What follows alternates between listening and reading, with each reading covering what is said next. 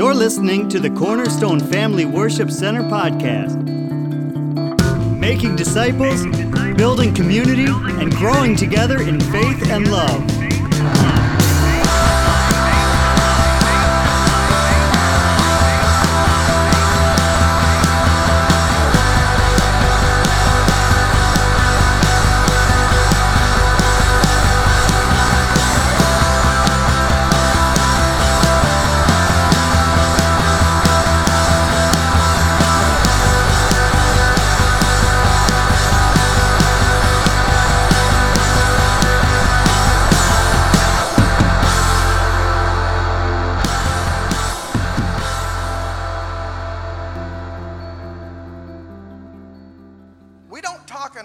About money here. This is not one of those places where it's talked about every time that we meet and gather.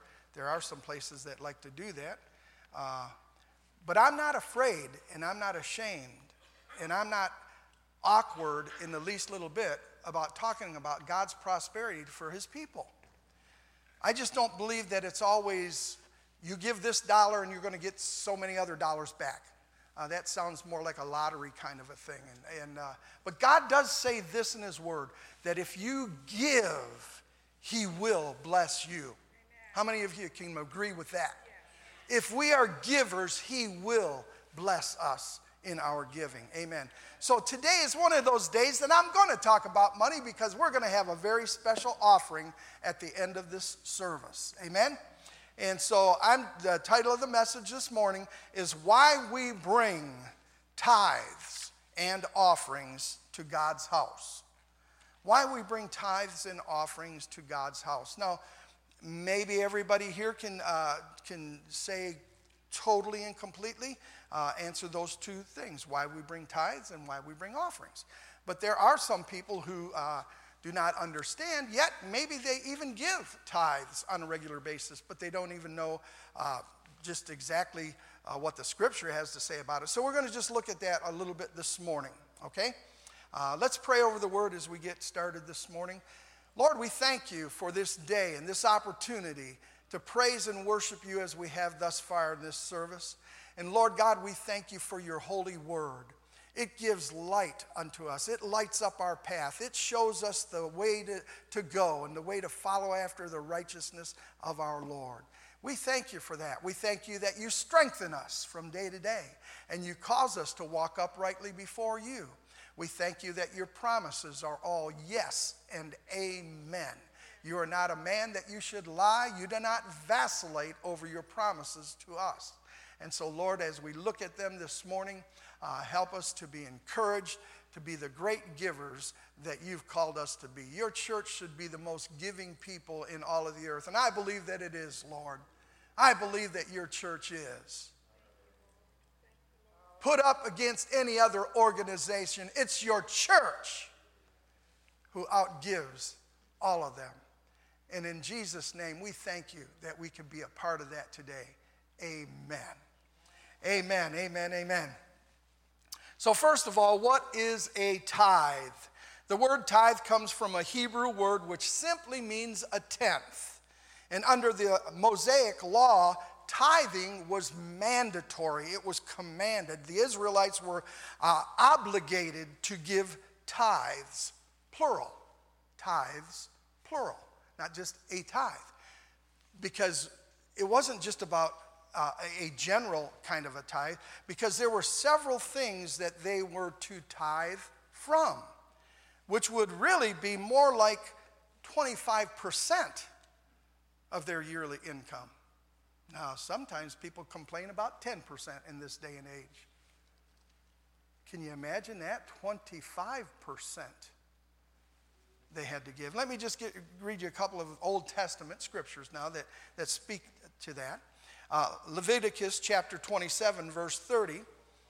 And it says, "And all the tithe of the land, whether of the seed," that was a type of tithing that they had to bring, "whether of the seed of the land or of the fruit," that was another type of tithing, "of the tree, is the Lord's. It is holy unto the Lord." In other words, belonged to the Lord. Leviticus 27:32, just a couple of verses down, it says, and concerning the tithe of the herd, because they all had flocks and herds back then. That was a part of their living. And so it says, and concerning the tithe of the herd or of the flock, even of whatsoever passes under the rod, because they kept count of their sheep and goats. And it says, whatsoever passes under the rod, the 10th shall be holy unto the Lord. So out of every 10 sheep that they counted, one of those was holy unto the Lord. It was a tithe. So out of all of the different tithes that they had to bring before the Lord, people have calculated, and I haven't done it personally. I'm going by other scholars that have done the work on that one. But they say that it could actually be in the area of 25%. Amen. So the purpose of the tithe was to support the ministers and the ministries of God's house. Then the ministers were to tithe as well from what they received from the people. So I don't just stand up here as a minister of the gospel and instruct you in tithings and in offerings and then not do it myself. I'm paid by the tithes and the offerings of the people of this house. That's how my household is supported. But I also tithe from what I receive. And so that's the way it was structured in the Old Testament under commandments and under the law. We understand we're talking about Old Testament right here. But it was to support the ministers and the ministries of God's house. Numbers chapter 18, verse 26. It says, thus speak to the Levites. Now those were the ministers. Thus speak unto the Levites, and say unto them, when you take of the children of Israel the tithes, which I have given you from them for your inheritance, then you shall offer up an heave offering of it for the Lord, even a 10th part of that tithe. So it was an obligation on the ministers as well as God's people. So God wanted his house to be sustained financially through the tithing system. He set that up. He established that. And he got very upset. The Lord God got very upset when his people didn't do what he commanded them to do. When they did not do right in this area, the Lord rebuked them. And we do know the classic passage of Scripture from Malachi chapter 3, and we're going to read verses 6 through 12, what the Lord said to the people of Israel when they were not doing right. They were not following after the Lord, and they certainly were not serving him from their hearts, and they held off from tithing unto the Lord. And so he says in verse 6, for I am the Lord, I change not. Therefore, ye sons of Jacob are not consumed. In other words, I've got a covenant with you. I haven't just wiped you off the face of the map yet. But he says, even from the days of your fathers, you have gone away from my ordinances and have not kept them. Return unto me, and I will return unto you, saith the Lord of hosts. But you said, this is God speaking to them through the prophet, but you said, wherein shall we return? In other words, that statement was saying, what do you mean return? We've never left you. That was their attitude. That was what they were thinking. But God made very clear that they had left him and left off his ordinances and his commandments. So they said, wherein shall we return? And then he responds and he says, will a man rob God? Yet you have robbed me. But you say, wherein have we robbed thee? Again, they ask, well, we never left you. What do you mean return? We've never left you. And then they said, well, what do you mean rob you? Where have we robbed you? And he said, in tithes and offerings. You are cursed with a curse, for you have robbed me, even this whole nation. Bring ye all the tithes into the storehouse, that there may be meat in my house. And prove me now herewith, saith the Lord of hosts, if I will not open you windows of heaven, and pour you out a blessing that there shall not be room enough to receive it. So God, again, established the tithes and offerings, the tithes especially, as we just covered, for the ministry and for the ministries of the house, for the ministers and the ministries of his house.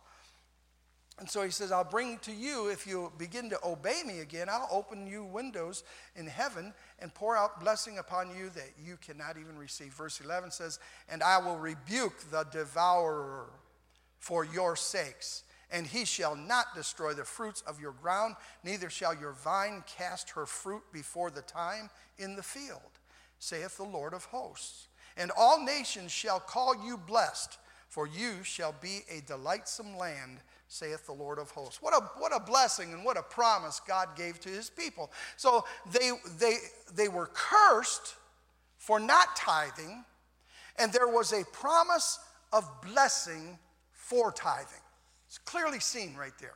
Now, a lot of times people say, but that was the Old Testament. You're just talking about the Old Testament, and that was under the law. And there are people who justify not supporting God's work with 10% of their income based on the fact that we are no longer under the law. And they say the New Testament doesn't even mention tithing. Well, it is true we are not under the law any longer because Jesus took the law to the cross. And that's the ceremonial law, and tithing was a part of that ceremonial law. And it's true that we're not under the law any longer since Christ died on the cross for us, but the New Testament does, in fact, teach us about tithing. So they're half right, but they're half wrong. Amen?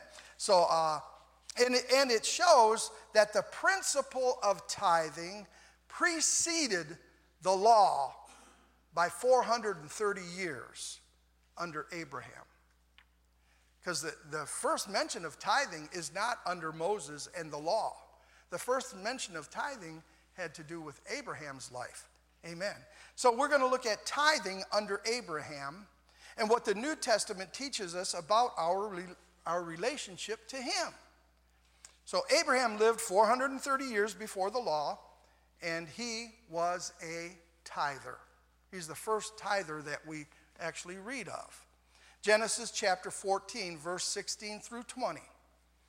And it says, and he brought back all the goods. Now, Abraham had to go and fight a battle to get Lot, his nephew, and to recover him and the women and children or whoever these enemies had taken captive. So Abraham went to war. He actually was a warrior. A lot of times people just kind of forget this about Abraham, but he went to war and he brought them back. And so this is right after that. And it says, and he brought back all the goods and also brought again his brother Lot and his goods and the women also and the people. And the king of Sodom went out to meet him after his return from the slaughter of Chedorlaomer and of the kings that were with him at the valley of Sheva, which is the king's dale. And Melchizedek, king of Salem, brought forth bread and wine, and he was the priest of the Most High God. Melchizedek was the priest of the Most High God. And verse 19 says, and he blessed him, he blessed Abraham, and said, blessed be Abraham of the Most High God, possessor of heaven and earth. And blessed is the Most High God, which hath delivered thine enemies into thy hand. And he, Abraham, gave him tithes of all. So he gave him a tenth of all of the spoils that he took from the war. Who did he give it to? The man of God, the priest that represented Almighty God. And so he gave him of the tithe of everything there. Now this was not a legalistic obligation, but a voluntary tithe. There was no commandment that Abraham had to do this prior to this. He did it willingly from his heart. Everybody say willingly. Willingly. From his heart. From his heart. That's how he gave. Amen. And this was a practice instilled in his children after him. Now, we don't read anything about Isaac necessarily tithing, but we do read about Isaac's son, Jacob, tithing. And so it's safe to assume that it was just handed down from generation to generation. So we're talking 2 generations after Abraham. And it says in Genesis chapter 28, verses 20 and through 22, it says, "And Jacob vowed a vow, saying, if God will be with me and will keep me in this way that I go, and will give me bread to eat and raiment to put on, so that I come again to my father's house in peace, then shall the Lord be my God. And this stone which I have set for a pillar shall be God's house. And of all that thou shalt give me, I will surely give the 10th unto thee." So here is Jacob. He's doing the same thing. Did God command him to do this? No. He gave it willingly. He gave it voluntarily. He gave it from his heart. Amen? And I believe that he learned that from Grandpa Abraham. Amen. And it was passed down to him from Isaac. Amen. So what does any of this have to do with the New Testament? I said that it is true when people say we're no longer under the law. That is true. We are New Testament believers. And then those same people will say the New Testament doesn't deal with tithing. They're wrong. It definitely does deal with tithing. And I could give other scriptures as well, but we just have a couple today that we're going to look at. Number one is Romans chapter 4, verse 12. Because we're talking about why we worship God with tithes and offerings. Tithe means what? 10th. We know that the tithes were commanded under the law. We know that we are no longer under the law. So Abraham was before ever there was a law. Okay? So Romans 4:12 says, "And the father of circumcision to them who are not of the circumcision only." It's talking about Abraham here. He is the father of the circumcision to them who are not of the circumcision only. So he's talking about the Jewish people. Whenever circumcision is being spoken about, it is talking about the Israelites. And so he says, not only was Abraham the father of the circumcised or the Israelites only, but who also walk in the steps of that faith of our father Abraham, which he had being yet uncircumcised. Abraham wasn't circumcised. That came later. Amen. So in the New Testament, we know that we are followers of Jesus Christ. Amen. But Jesus Christ, the Son of the living God, that seed that was promised through Abraham, opened up the door of salvation to all of us today. And we have been grafted into the vine of God, and we've been grafted in to be the children of the living God. Amen. We didn't have to be circumcised physically. We have a circumcision of our hearts. Amen. And so God has put a new heart in us. And yet we follow after Christ. We follow his footsteps. We follow his teachings. But in the New Testament, the Apostle Paul also spoke of Abraham. And he says, the children of God are not just the Israelites through circumcision, but those who walk in faith, the same faith as our father Abraham. Amen. Galatians chapter 3, verse 7, it says, "Know ye therefore that they which are of faith, the same are the children of Abraham." Are you a child of Abraham today? Yes, through faith you are. You may not be a Jewish person by your bloodline, but you are children of faith because you've placed your faith in the Lord Jesus Christ, who was that seed, who came from Abraham, all the way back, like I just said a minute ago. Amen, and that's us. Galatians 3:29, that same chapter, a few verses down. And Paul says this, and if you be Christ's, in other words, if you belong to Christ, if you are the church of Christ, then are you Abraham's seed and heirs according to the promise. So, you see, we are not following after the law when we tithe. Amen? We're not following after the footsteps of Moses and the law, as some would point a finger and say, oh no, that's just legalism, that's just the law. Jesus did away with the law. No, we're not following after the law. We're following after our father Abraham in faith, in the same kind of faith that he did. He did it voluntarily. He did it willingly. Amen. In our membership, we have that we will bring of our voluntary tithes and offerings to support this church. Voluntarily. We do it voluntarily. We do it out of love. We do it out of a willingness of our hearts to do that. It's not out of bondage. It's not out of legalism of the law. We are following the footsteps of Abraham, who is the father of our faith. Amen. And let me just point out a couple of things. Number one, as I've already declared, it has nothing to do with the law. It has nothing to do with legalism. It has nothing to do with trying to appease God. If you bring your tithes in here on a Sunday morning thinking that you're going to appease God for some reason, that's not what he set up in his word and in the New Testament. It is an act of our worship. It is an act of love to the Lord and to support and to believe what his word says. Amen. It has nothing to do with adding one thing to our salvation.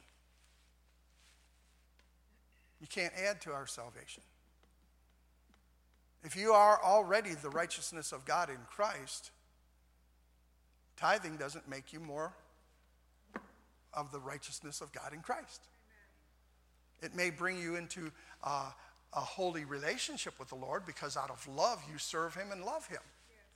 Yes. Amen. And the closer that you get to the Lord, the more you're going to look like him. And I'm not talking about him as a spirit being, but I'm talking about his attributes of love, of kindness, of wisdom, of grace. Those are the attributes of our God. And those are the things that are being built in us and the fruit that we bear as we follow the Lord and as we grow in Christ and as we grow in grace. Amen? And I hope that all of us are doing exactly that. We're growing in the grace and in the knowledge of the Lord Jesus Christ, as Peter says. Amen.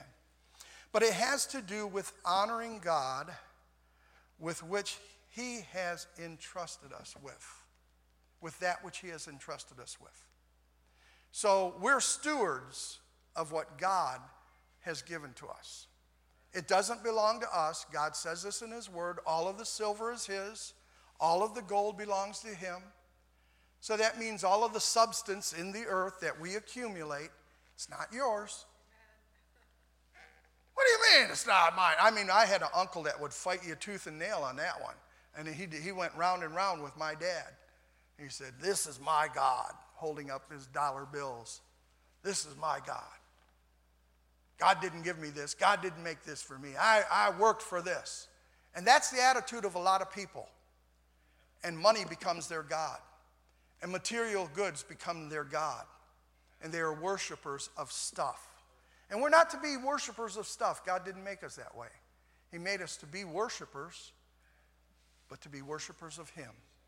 And so everything that is in this earth belongs to the Lord. So that way there, when we look at the things that we have, and I use that term loosely, the things we have, in other words, the things we have in our possession, if we look at them as belonging only to me, then you ain't getting none of it. And neither is he. because it's mine. It's kind of like a little kid. You know, that's one of the first things that you got to break little ones of a habit of. Isn't it true? Because the human nature says, mine. Mine.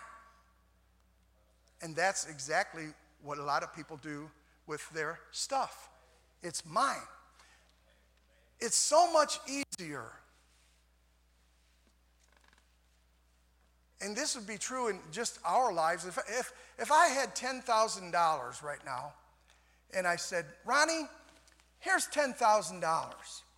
I want you, yeah, thank you. I want you to just go out and spend that on anything you want to and just have a good time doing it. She would not have a problem with spending that $10,000. It would freely course through her hands. Now, if I said, Ronnie, that $10,000 that you have in the bank, now she's going to give and go, wait a minute. I'm not just picking on Ronnie. This is all of us.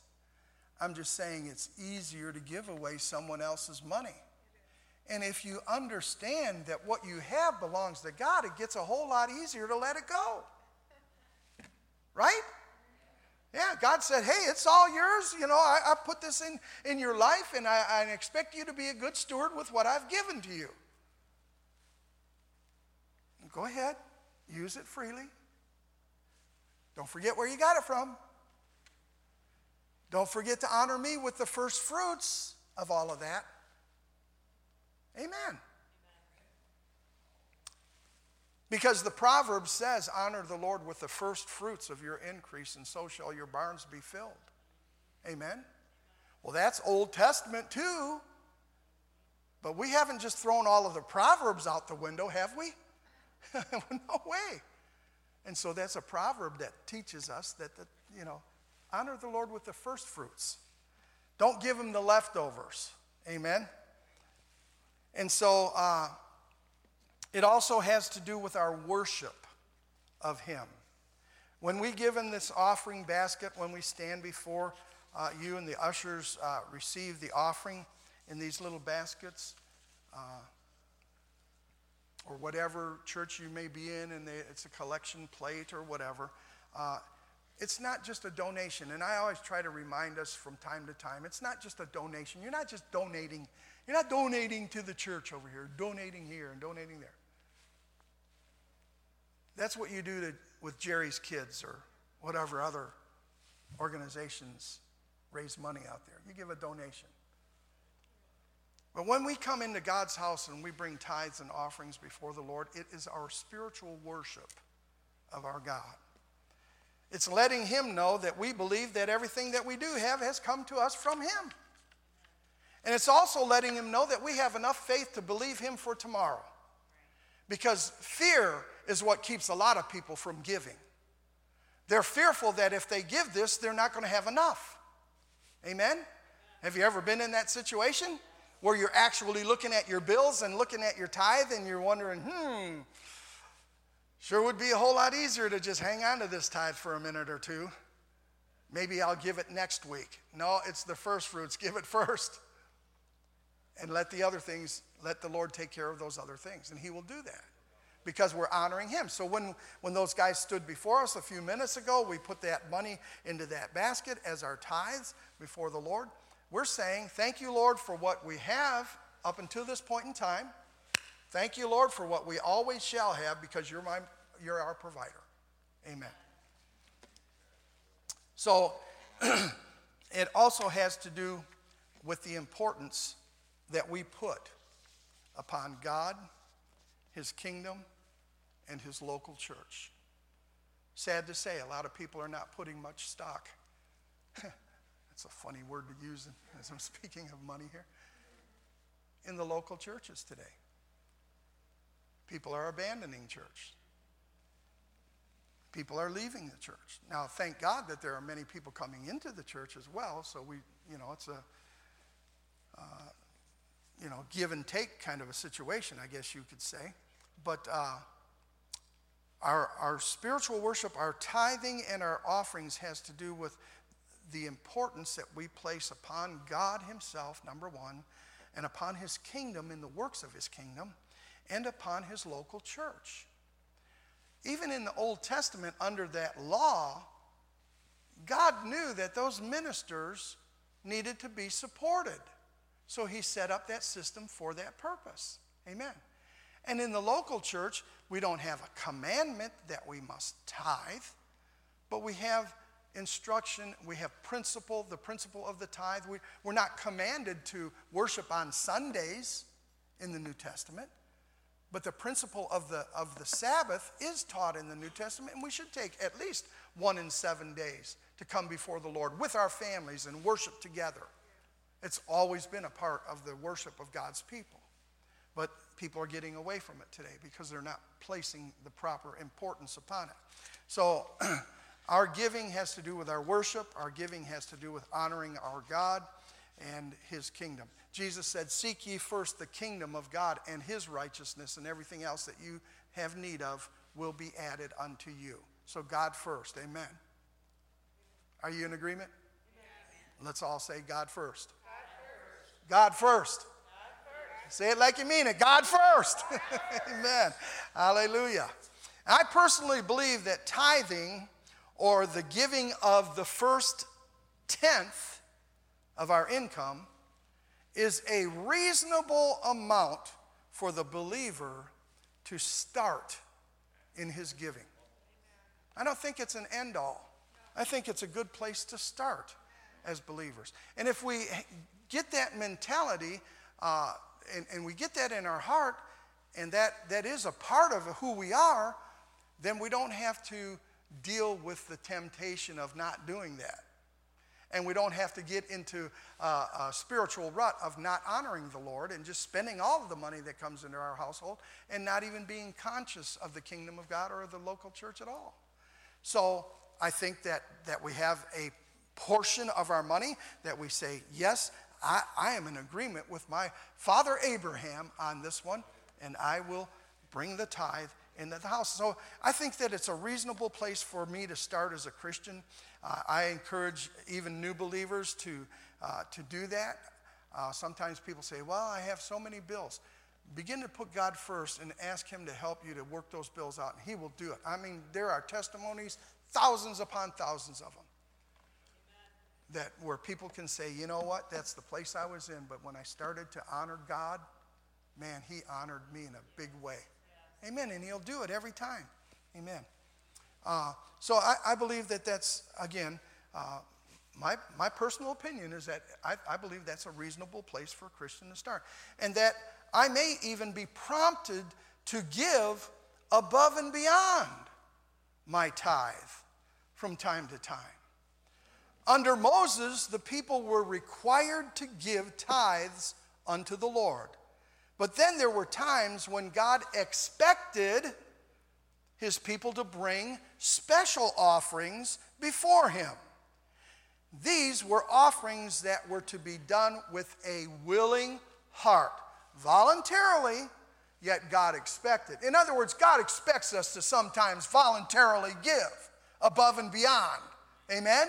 And so he did it in the Old Testament under the law as well. So the next thing I want to talk about is the free will offering. We're talking about tithes and offering, the free will offering. An offering is not something that is mandatory. It is given willingly, a free will offering. Let's look at a free will offering under Moses. God instructed Moses to build a tabernacle, a physical structure where his presence would dwell, where his people would come together and meet with him. See, people who are not coming together to meet with him today, they're out of the will of God. Ooh, gee. Did I say that? I did say that because I believe that with all of my heart. God has always had his people come together in the larger gathering to worship him. Well, the Bible says wherever 2 or 3 gather together, he's in our midst. Yes, he's in our midst wherever 2 or 3 of us gather together in his name. But that does not constitute the local church. I got news for you. There doesn't have to be 2 or 3 people together to have Jesus in my midst. He's with me all by myself. And any one of us as Christians can go anywhere we want, and Christ is with us. And his Spirit dwells with us. But then he says, 2 or 3 come together, I am in their midst. What's that mean? There's a special anointing and presence and manifestation of Christ among us by his Holy Spirit when we come together and we worship him. And yes, that he specifically said, whether there be 2 or 3 gathered together in my name, I will be in their midst. Amen. But that's not to negate the corporate gathering of the local churches to get together to worship the Lord. All of those letters that we read in the New Testament, except for those that are specifically written to a particular person for an individual exhortation or something like that. But all of those letters that we read were written to either churches or leaders and pastors of churches. Churches! So it was the will of God that his people came together to worship him. So up until this time that we're speaking of right now, they didn't have a place to gather. So God says, I want you, Moses, to build a tabernacle, and I will dwell in that place, and I will meet with my people when they come into that place. Amen. So it was a physical structure where his presence was known, where his people could come together and meet with him. So in Exodus chapter 25, verses 1 through 8, and the Lord gives the instruction here. And keep in mind, now we're talking about a free will offering. A voluntary offering, but one that I believe is clear that God expected that. Now there's a difference between him expecting his people to do it and him demanding that they do it. This here, we'll see, it was a free will offering, but the people's hearts were for it. Amen. And the Lord spake unto Moses, saying, Speak unto the children of Israel, that they bring me an offering of every man that giveth it willingly with his heart. You shall take of my offering. And this is the offering which you shall take of them: gold and silver and brass, and blue and purple and scarlet and fine linen, goat's hair, ram skins dyed red, and badger skins, and shittim wood, oil for the lamp, oil for the light, spices for anointing oil, and for sweet incense, onyx stones, and the stones to be set in the ephod and in the breastplate. And let them make me a sanctuary, that I may dwell among them. Amen. It was a willing offering that he expected them to bring. In other words, God wanted this tabernacle to be built, right? How was it going to be built without these materials? And how were these materials going to come unless the people willingly, voluntarily brought them? And so that was what Moses said to them that day. Now, whereas the tithe prior to this was to support the ministers, this offering was for a building project. Wow, they had building projects back in the Old Testament. Imagine that. This tabernacle was only a temporary structure. Even though it was a structure, it was only a temporary structure. There was also a free will offering under David. And this time, it was for a more permanent structure. Once Jerusalem was established as the city of God's people, it was his will that they built him a temple. And David couldn't build the temple because he was a man of war and because he had sinned against the Lord. And so the Lord said, you know what, that's a good idea, but I want your son Solomon to build me that temple. But David began to pull the materials together even before he died so that Solomon could go ahead with the building project. Amen. And I read part of this to you last week, I think. But we're going to go there. 1 Chronicles chapter 29, verses 1 through 3. And this is David now, and this is another free will offering. Furthermore, David the king said unto all the congregation, Solomon my son, whom alone God has chosen, is yet young and tender, and the work is great. For the palace is not for man, but for the Lord God. Amen. This church building right here that we're in right now is not for man. It's for the Lord God. Amen. Verse 2, it says, now I have prepared with all my might, this is David himself, with all my might for the house of my God, the gold for the things that be of gold, and the silver, the things of silver, and the brass for the things of brass, and the iron for the things of iron, the wood for the things of wood, onyx stones, stones to be set, glistening stones, and of divers colors, and all manner of precious stones and marble stones in abundance. Moreover, because I have set my affection, look at that, David set his affection on this. He said, because I have set my affection to the house of my God, I have of my own proper good of gold and silver, which I have given to the house of my God, over and above all that I have prepared for the holy house. Then it lists the tangible gifts that David offered. And I won't read all of those, but let's jump down to verse 6. Then the chief of the fathers and the princes of the tribes of Israel and the captains of thousands and of hundreds with the rulers of the king's work offered willingly. There it is again, willingly. Go to the 8th verse. And they with whom precious stones were found gave them to the treasure of the house of the Lord by the hand of Jehiel the Gershonite. When the people rejoiced, then the people rejoiced, for that they offered willingly, because with perfect heart they offered willingly to the Lord. And David the king also rejoiced with great joy. Amen. It's a time of rejoicing. Amen. Free will offerings give us a reason to rejoice. Amen. We are able to accomplish things when we do something like that. Look what they accomplished in the wilderness. They built a tabernacle for God, albeit it was a movable tabernacle, but it was something tangible. It was a place wherever that thing was, that's where they met with God. And it was only for a temporary season until David came along and built that temple in the center of the city of Jerusalem. Amen. And so that was the place. But both of those were built with free will offerings. So it was a time of rejoicing. I don't know about you, but I rejoice whenever we bring such offerings before the Lord in this place right here, this little congregation right here. And some of us, we know that the church many times today, I talk to many pastors, they say the same thing. Seems to be a revolving door in churches. Some people come for a while, they stay for a little while, and then they're gone.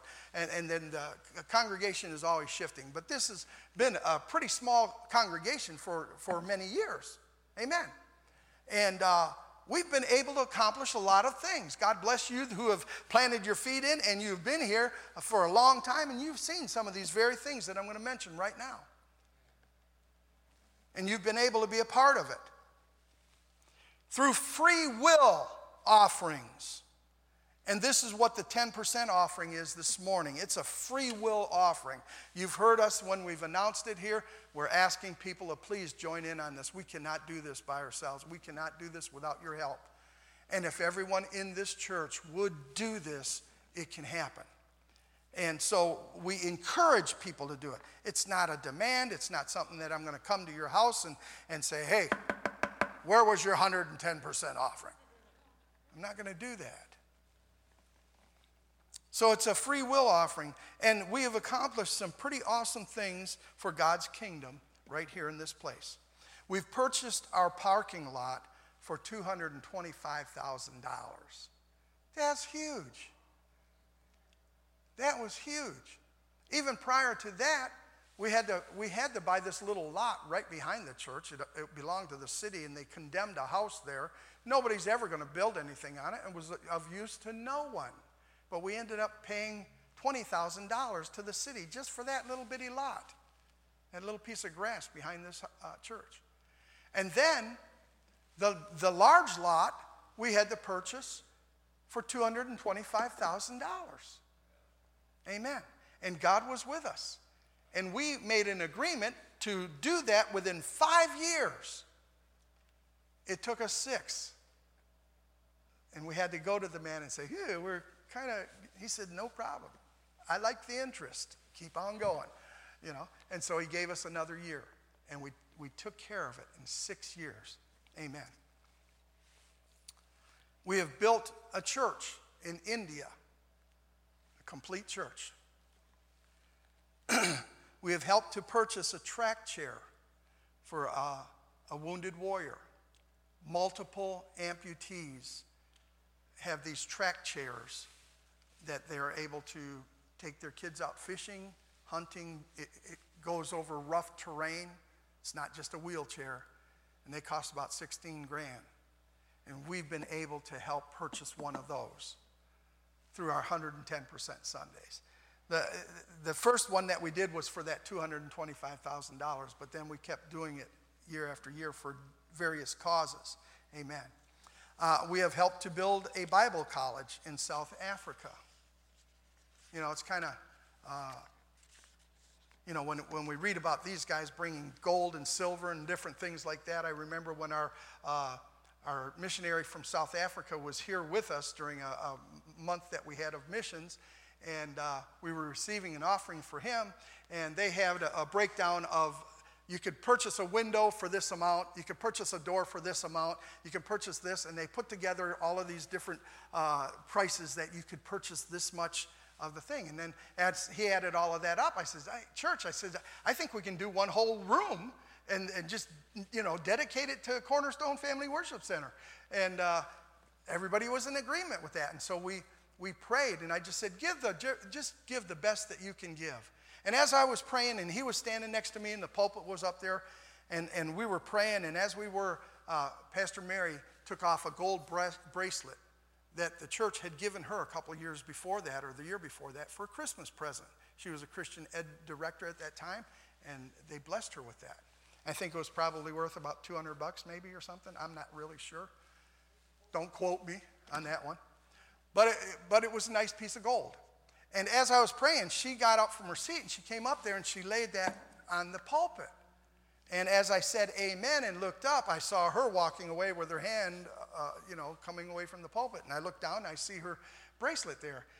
And I broke down because it touched me.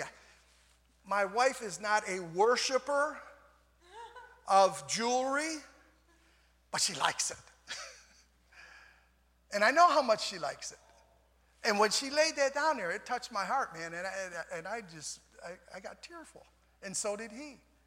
And I said, wow. I said, my wife just gave her bracelet. We went on and we received the rest of the offering. We were able to purchase a room from the generosity of this church for that Bible college in South Africa. Amen. And the story goes on from there, but I don't want to get into all of that today. But just when we're touched and when we're moved to give, we should respond to that and not feel like we're being manipulated, but that, you know what, I can do this. I remember reading about the Faith Promise, where that started was with Oswald Smith in Canada, People's Church. It was a huge church, missions church. He wanted to be a missionary, and he tried to go out on the mission field several times, but he'd always get sick. And he had this desire for missions, but he couldn't do it himself.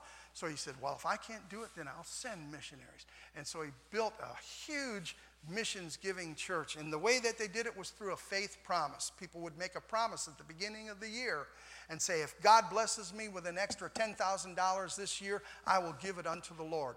And people would have testimonies of just weird stuff happening in their life throughout the year. But then they would remember, I made a faith promise. That's God's money. I can't touch that. I'm bringing that in.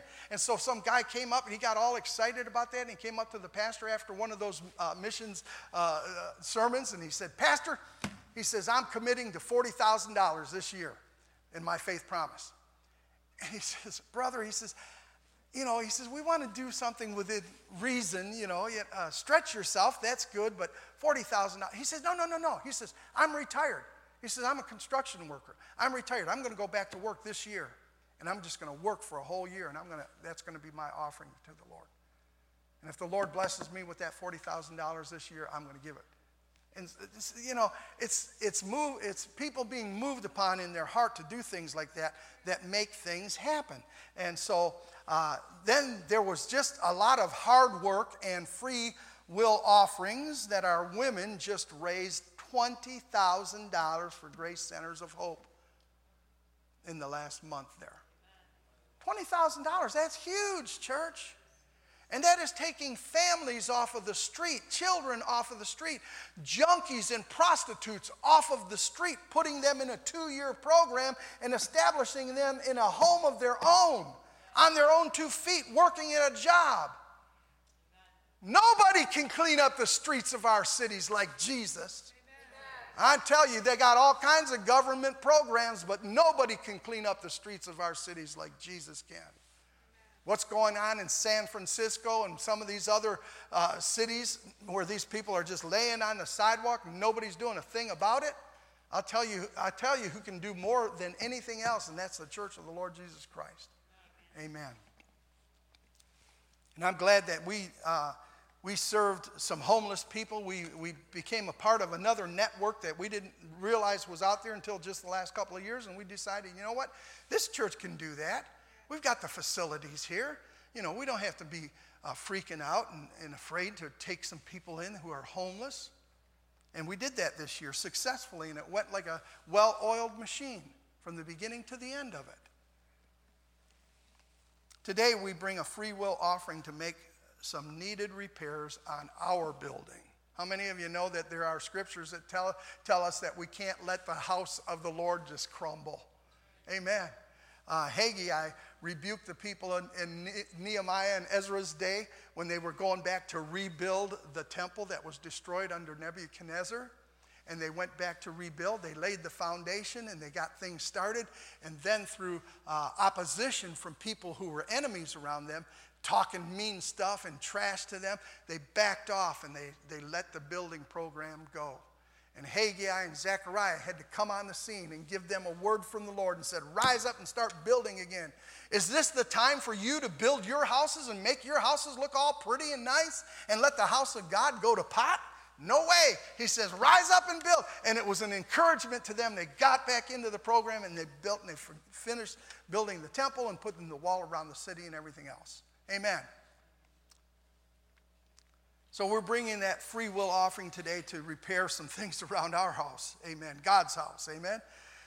And I believe that God would have us to take care of this old building. And it is an old building. And a lot of times people come in from the outside and they look around and they go, wow, you guys really take pretty good care of an older building. They're quite surprised. But really, there are a lot of things around here that need fixing up. Amen. We got a couple of things, a couple of ticket items that are coming up as far as our air conditioners are concerned and things like that. So we need to take care of God's house. Amen.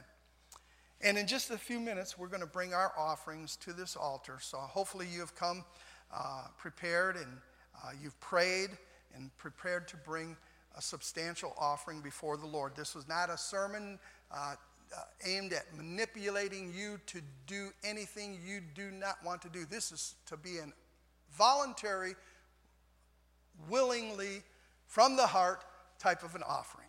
Amen. And some have already mentioned to me that they would have to do it in pieces, and that's okay.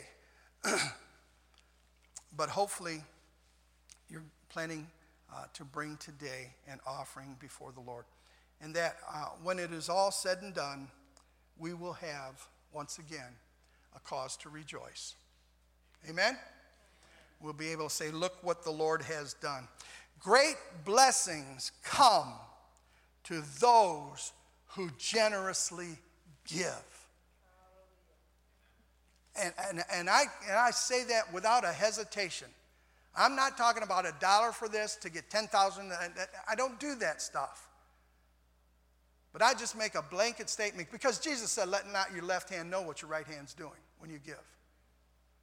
I make a blanket statement this way, that if you are generous, you, me, whoever, if we are generous with God, he will certainly be generous with his blessings upon us. Amen. And I say that without any hesitation whatsoever. And I want to close with one more scripture. And if the kids are coming back in, you can go ahead and get them at this point in time. But 2 Corinthians chapter 9, verses 6 through 8, we're going to read that together.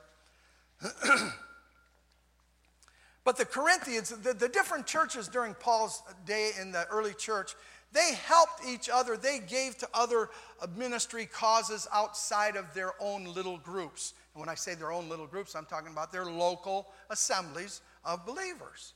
Amen. And they gave in big ways and gave with hearts of generosity to others to help them in their ministries. So this is what Paul says there. But this I say, he which soweth sparingly shall reap also sparingly, and he which soweth bountifully shall reap also bountifully. Reaping, sowing and reaping. He's talking simply about sowing and reaping. And he's talking about sowing and reaping material goods, money, if you will. Every man, according as he purposes in his heart, so let him give, not grudgingly or of necessity, for God loveth a cheerful giver.